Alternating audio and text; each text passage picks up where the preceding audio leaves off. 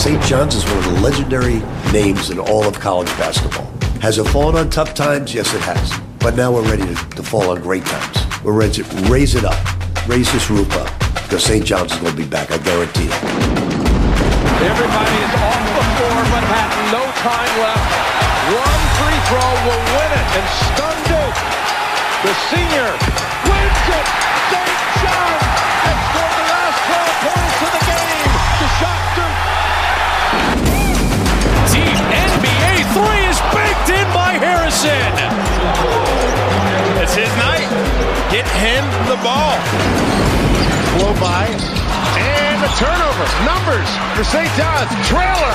Soriano with the dunk. You are now listening to the Eye of the Storm podcast. What's going on, Johnny Nation? Welcome to episode 69 of the Eye of the Storm podcast. My name is David Barov, and this episode is the start of a very special series I'll be bringing you all season. We're calling it Coachcast, a little play on the whole podcast thing. As you can see, very creative on these here parts. St. John's assistant coach Bob Walsh is with us on a bi-weekly basis to give us an inside look on what's going on with the team, reviewing performances, looking ahead. Welcome to the podcast. I'm super excited, Coach Bob Walsh. Thanks, Dave. It's a pleasure to be with you. Bob, coming to St. John's has been a return to the Big East for a lot of the coaching staff. Rick Pitino, Talik Brown, yourself. You spent 98 to 2005 as an assistant with Providence and made your way back in 19 and 22 as the associate director of player development, scouting, and recruiting coordination with Ed Cooley, watching the Friars rise as well. You were an assistant coach at San Diego, a head coach at Rhode Island College, where you had great success, and then head coach of the Maine Black Bears from 2014 to 2018. Last year, you were the assistant coach with Iona, your second stint with the Gales. So I'm curious, how did you make your way back to Iona and onto Rick Pitino's staff last year, which ultimately led you here in Queens? Well, the connection is actually through his son. When I was an assistant coach at Providence College in 1998, from 98 to 05, his son was a student assistant for us for a couple of those years, like 2002, 2003. So he and his son, his son and I have been, pretty close throughout just sort of the coaching ranks, stayed in touch as both of us went on to become head coaches, help each other out, connect with each other. And so that's really the connection. I had met Coach Pitino before, but it was his son who connected with him this time. He had an opening on his staff, was looking for more of a veteran coaching presence, and we connected. I also am very well connected at Iona. Both of my parents went there. I went to grad school there. I grew up literally 5 minutes from the campus. So having a chance to work for Coach Pitino and getting a chance to go back home to Iona was really a no-brainer for me when the opportunity came up last fall. In January, the NCAA ruled to allow college basketball teams to now have 5 assistant coaches. With so many moving parts to run a successful D1 program, what have been some of your responsibilities here early on at St. John's? Well, it's really to be an assistant coach, to help the program however you can. It's player development, it's scouting, it's recruiting with visits on campus and contacts in the portal and stuff like that. Following up on academics, program improvement. Any aspect of the program, that where we can help, we help. We're lucky we have an experienced staff, a fun staff, a staff that gets along really well, which I think is important. So everybody plays a role, and it's really whatever it takes to get the job done. It's great that the NCAA has allowed more people to get involved instead of restricting, a lot of the younger coaches from being able to coach or being able to do workouts or stuff like that. It gives everybody an opportunity to contribute. You've had your hand in some of the scheduling. I know Rick Pitino has thrown out a bunch of names this offseason in regards to the schedule of what's going to be ahead. The Baha Mar Hoops Classic is going to be fantastic with Tennessee and Baylor in the fold, and a fourth team waiting to be finalized. But Rick's been pretty open about wanting to play possibly Alabama to open the season in a home next year. And then we've heard Duke in Arthur Ashe is something that he wants to get done and he's talked about. But, what are the chances of these kinds of games actually coming to fruition? And how do you balance a tough non-conference schedule with the challenges that the Big East will undoubtedly present in conference play. There are always a lot of moving parts with the schedule, and coach does want to play a great schedule. I laughed over the summer every time he saw, a coaching friend of his on the road recruiting or spoke to somebody. There'd be a new team he'd come back with and say, oh yeah, call this guy. I think we want to play them. So, but the Big East is really, really strong, right? It's maybe the strongest conference metric wise in the country. So when you're playing 20 Big East games, right, that's 20 high major games. You throw in an MTE, which is, this year in Charleston, it'll be, 3 more mid-major plus or high major games. We've had the Big Ten and the Big 12 challenge, right? So this year we're playing Michigan, we're playing at West Virginia. So you're looking at 25, 26 of your 31 games being high major games. So you do have to balance that. You've got to balance that with, some home games, some bye games, where you can get your feet wet, where you can, get experience for some younger players. So it is a puzzle that is constantly moving, and new parts are coming in, and you've got to put it all together. I would say for sure we're going to play a very challenging schedule. There's always going to be a couple of big games in the Garden in the non-conference. The Arthur Ashe situation has been mentioned. None of that is finalized, but those are opportunities. And we're lucky, being St. John's, of the history of the program, New York, Coach Pitino, Madison Square Garden, we will always have a lot of great opportunities. So my job is to kind of balance those opportunities, and it's not just who we play, then it's when we play them. Right. We don't want to, play, come right out of the gate and play 4 top 20 teams in the first 2 weeks with a new team. So it's a challenging balance for sure. But I think St. John's fans will see a lot of great games on our non-conference schedule moving forward. Yeah, I think that's something interesting that fans should realize, that the roster turnover and, the amount of guys that are potentially being moving on after this season is going to create a very different dynamic. We have a very experienced and older team this year. Next year, you're going to have potentially a younger, it's going to skew a little younger because you are losing about 6 guys that are at least seniors next year. So definitely something for the fans to remember. Bob, it was a great game 1 for St. John's as they took care of business on November 7th over Stony Brook.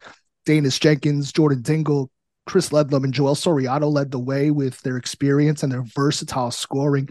What were some of your biggest takeaways from that first win of the season? We came out and we were connected defensively, which I think is really important. We spend a lot of time on scouting our opponents. Our guys, know what they're going to do inside and out, hopefully. But with a new season and a new team, and, Stony Brook really only returned 3 guys that had played a lot from the year before. So you never know what to expect. And I thought our guys were connected defensively to start the game.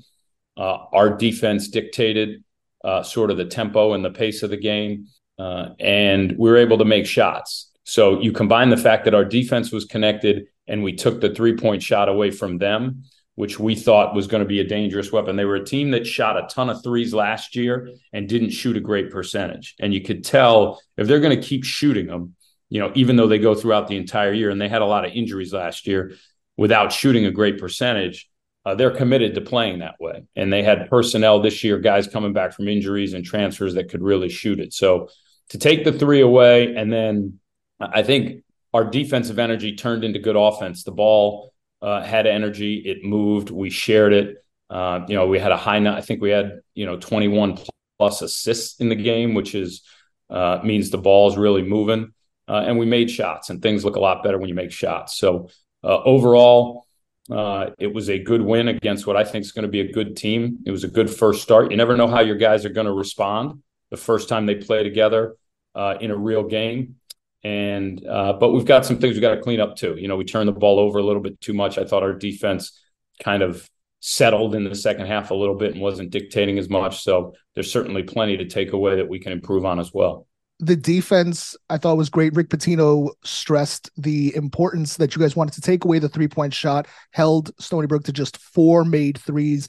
They took 16, so that was definitely a plus. In regards to the turnovers, some of the fans did notice in regards to Danis Jenkins.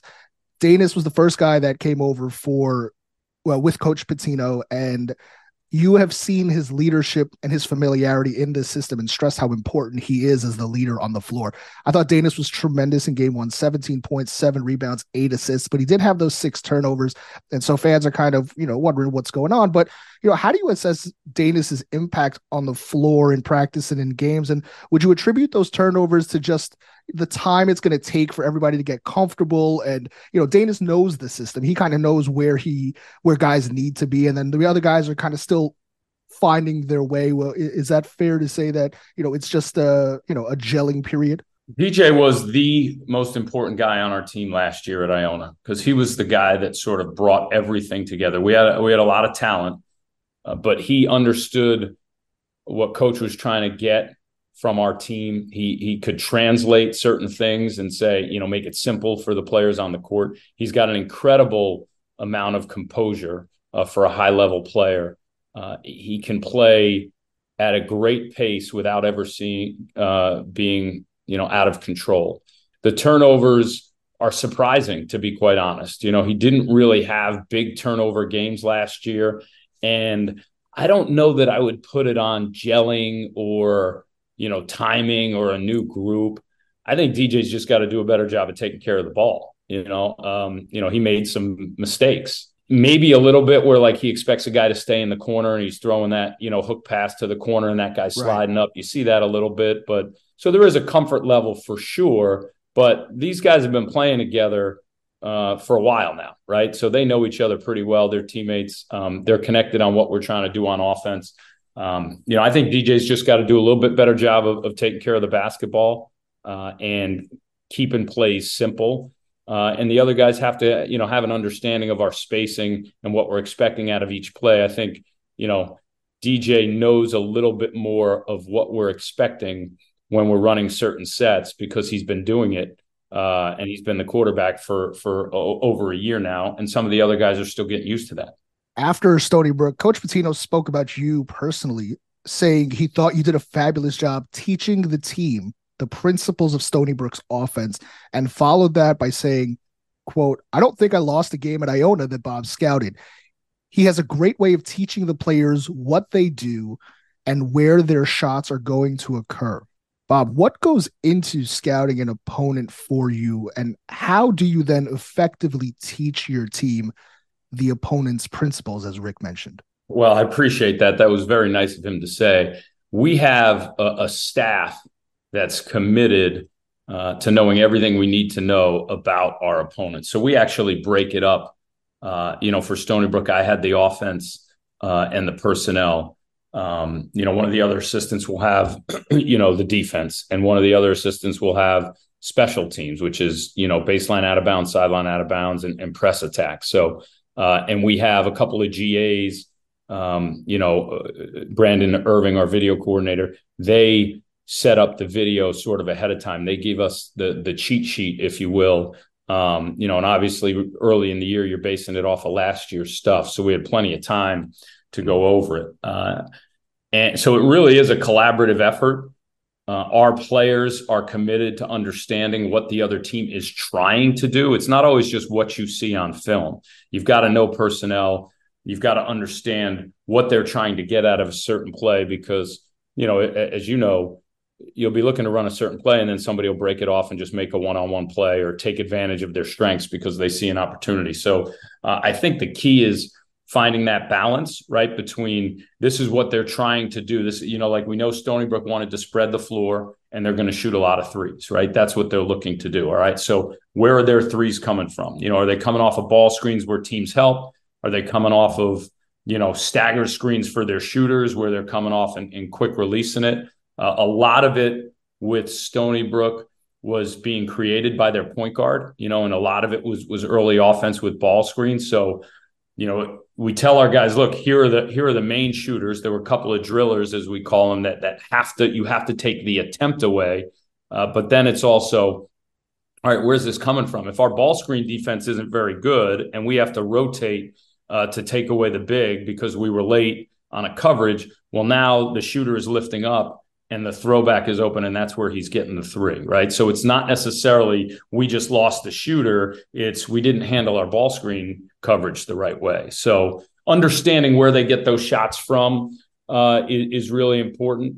And, that balance of what it is they're trying to do as a team versus the individual talents of the players. And our guys did a great job of understanding who Stony Brook was and what we were trying to do to stop them. Monday night, all eyes will be on Madison Square Garden as Michigan comes to town.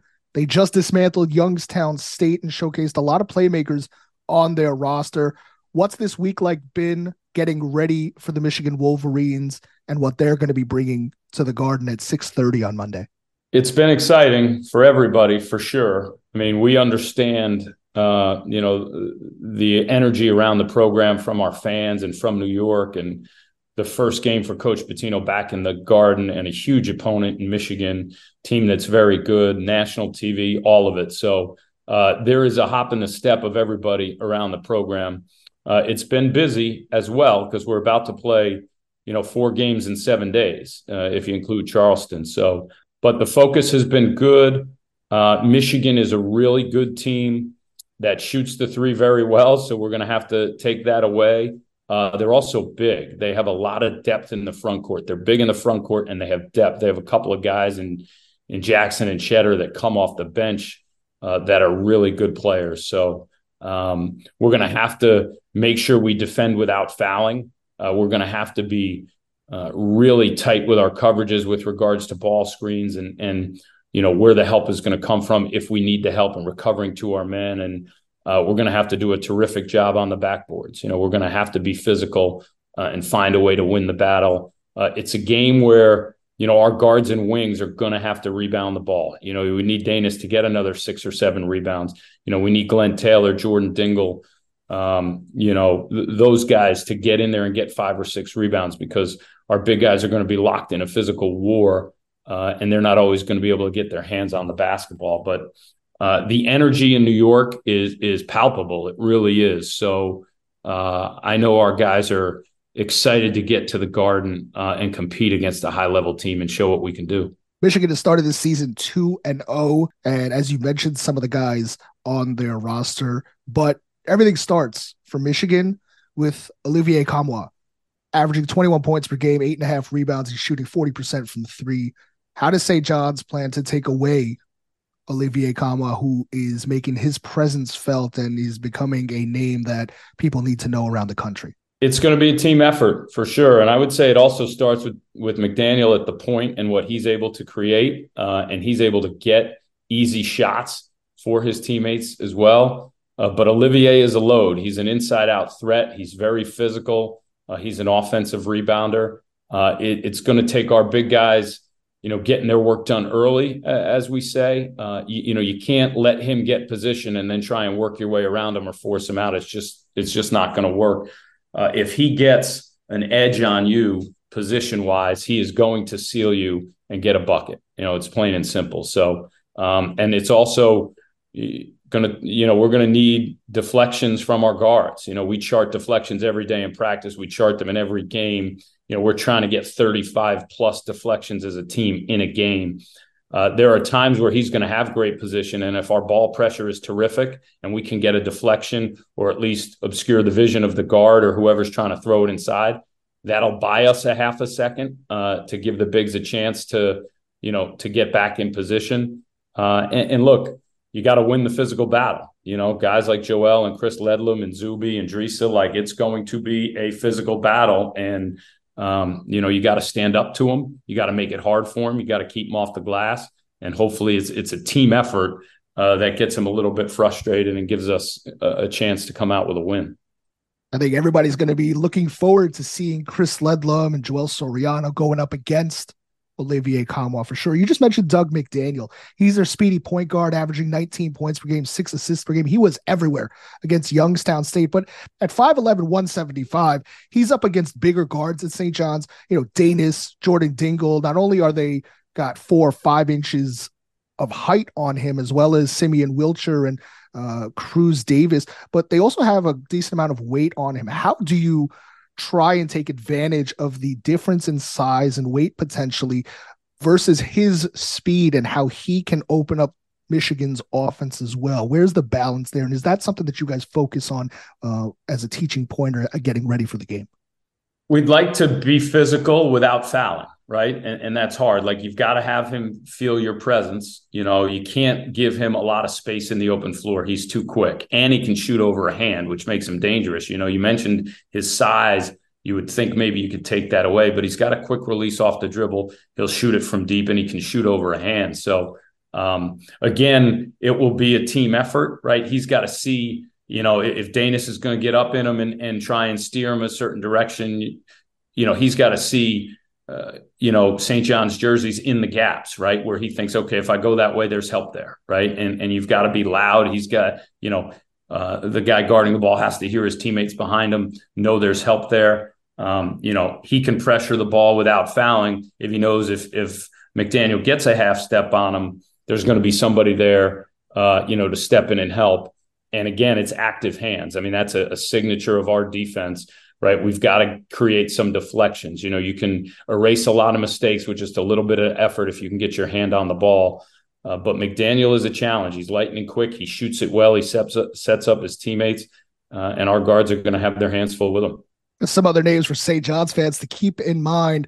Will Cheddar went 8 of 8 from the floor against Youngstown State, had 20 points. Terrence Williams, a 6'7" forward. Tarris Reed is 6'10". Namari Burnett, a 6'4" transfer from Alabama. And Johnny's fans will certainly remember Trey Jackson from Seton Hall. They're a big team, as Coach Walsh did mention. We'll wrap it up here in a second. Coach, we're not supposed to look ahead, but you did mention that Charleston is on the horizon, and that does present quite the challenge for St. John's. Not only is it a lot of basketball to play in a short period of time, but for you, in regards to the scout and the rest of the team, I think that presents an interesting and a lot of work, especially when all eyes are on Michigan. But, Doug Davenport, who's on staff with Coach Pitino in Louisville, has talked about where Coach Pitino would, at 1 or 2 in the morning, want to go over scout film of Kentucky, which was a game that they had a week later. After Michigan, St. John's is flying probably within a day or two to Charleston, and they're going up against North Texas next Thursday. And then it's going to be either Dayton and LSU and one of Houston, Towson, Utah, or Wake Forest. Given the unknown of who you're going to play besides the 3 teams right now, how do you go about scouting a situation like that in a tournament where you just don't know, besides North Texas, who you're really going to be playing? The first thing we do is we break it up. Like Coach Masiello has Michigan, Ricky Johns has North Texas, so we know we're going to play them, and that's the main scout, right? That'll be the offense and the personnel, and then I'll have North Texas's special teams, right? So I'm taking a peek ahead so that on Tuesday, after the Michigan game, we're ready with their press attack and their special teams, their baseline out, that kind of stuff. Somebody else will have their defense. Then, Van Macon and Talik will each take one of the teams, Dayton or LSU. So Talik has Dayton, Van has LSU for the main scout, right? They won't know who we're going to play until after Thursday night, right? After we play and after they play. Now, obviously, one of those teams we won't play. Then Maz and I will take the other bracket, right? So we'll be there Thursday night watching 4 teams play, not knowing who we may play, that Sunday, but knowing we're going to play one of them. After that first day, 2 of those teams will be eliminated because we'll be on the other side of the bracket. But our video guys, our GAs are putting together film.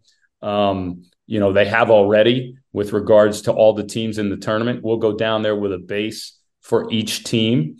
And then it is some long nights when you're playing like this. We'll get down Tuesday. We have practice, Wednesday morning down there in the arena at 9. And then we'll get organized Wednesday afternoon with kind of the secondary scouts for Dayton and LSU. And we'll find out Thursday who we play. So it is a lot. We don't really look ahead much. The focus with the players right now is on Michigan. But as a staff, you have to be prepared. As soon as the Michigan game is over, coach is going to be asking about North Texas. How do they play? How are we going to beat them? What defenses do they play? What's their press attack? So we've got to be sharp. We've got to be ready. Coach Bob Walsh, we're going to leave it with this. What are some of the keys to the game on Monday if St. John's wants to walk out of Madison Square Garden with a win over Michigan? I think our big guys have to stay out of foul trouble, and that's not just on them. That's on everybody. Like I said, our defense has to be good enough where our pressure is good enough. The bigs aren't getting in great position. They have an ability to, get the ball close to the basket, and we need Joel and Chris to stay out of foul trouble. We've got to take the three away. This is a team that's made, 40% of their threes in the first couple of games, and obviously always an emphasis for us to win the 3-point line. And then I think it's going to be the glass. It's got to be an incredibly physical game for us with, 6'7", 225 at the three and guys that are, 6'9", 240 coming off the bench as backups. They are a big physical team. So I think, if we can stay out of foul trouble, we can win the battle on the glass, and we can take away the three. We'll have a chance to get a W. There you have it. Assistant Coach Bob Walsh joining us here on the Eye of the Storm podcast. He'll be with us all season, previewing and reviewing this Johnny's team and what's going on. Coach, thank you so much. Best of luck against Michigan. We'll see you in Charleston. Thank you, Johnny Nation. We'll see you next time. Appreciate it, Dave. My pleasure.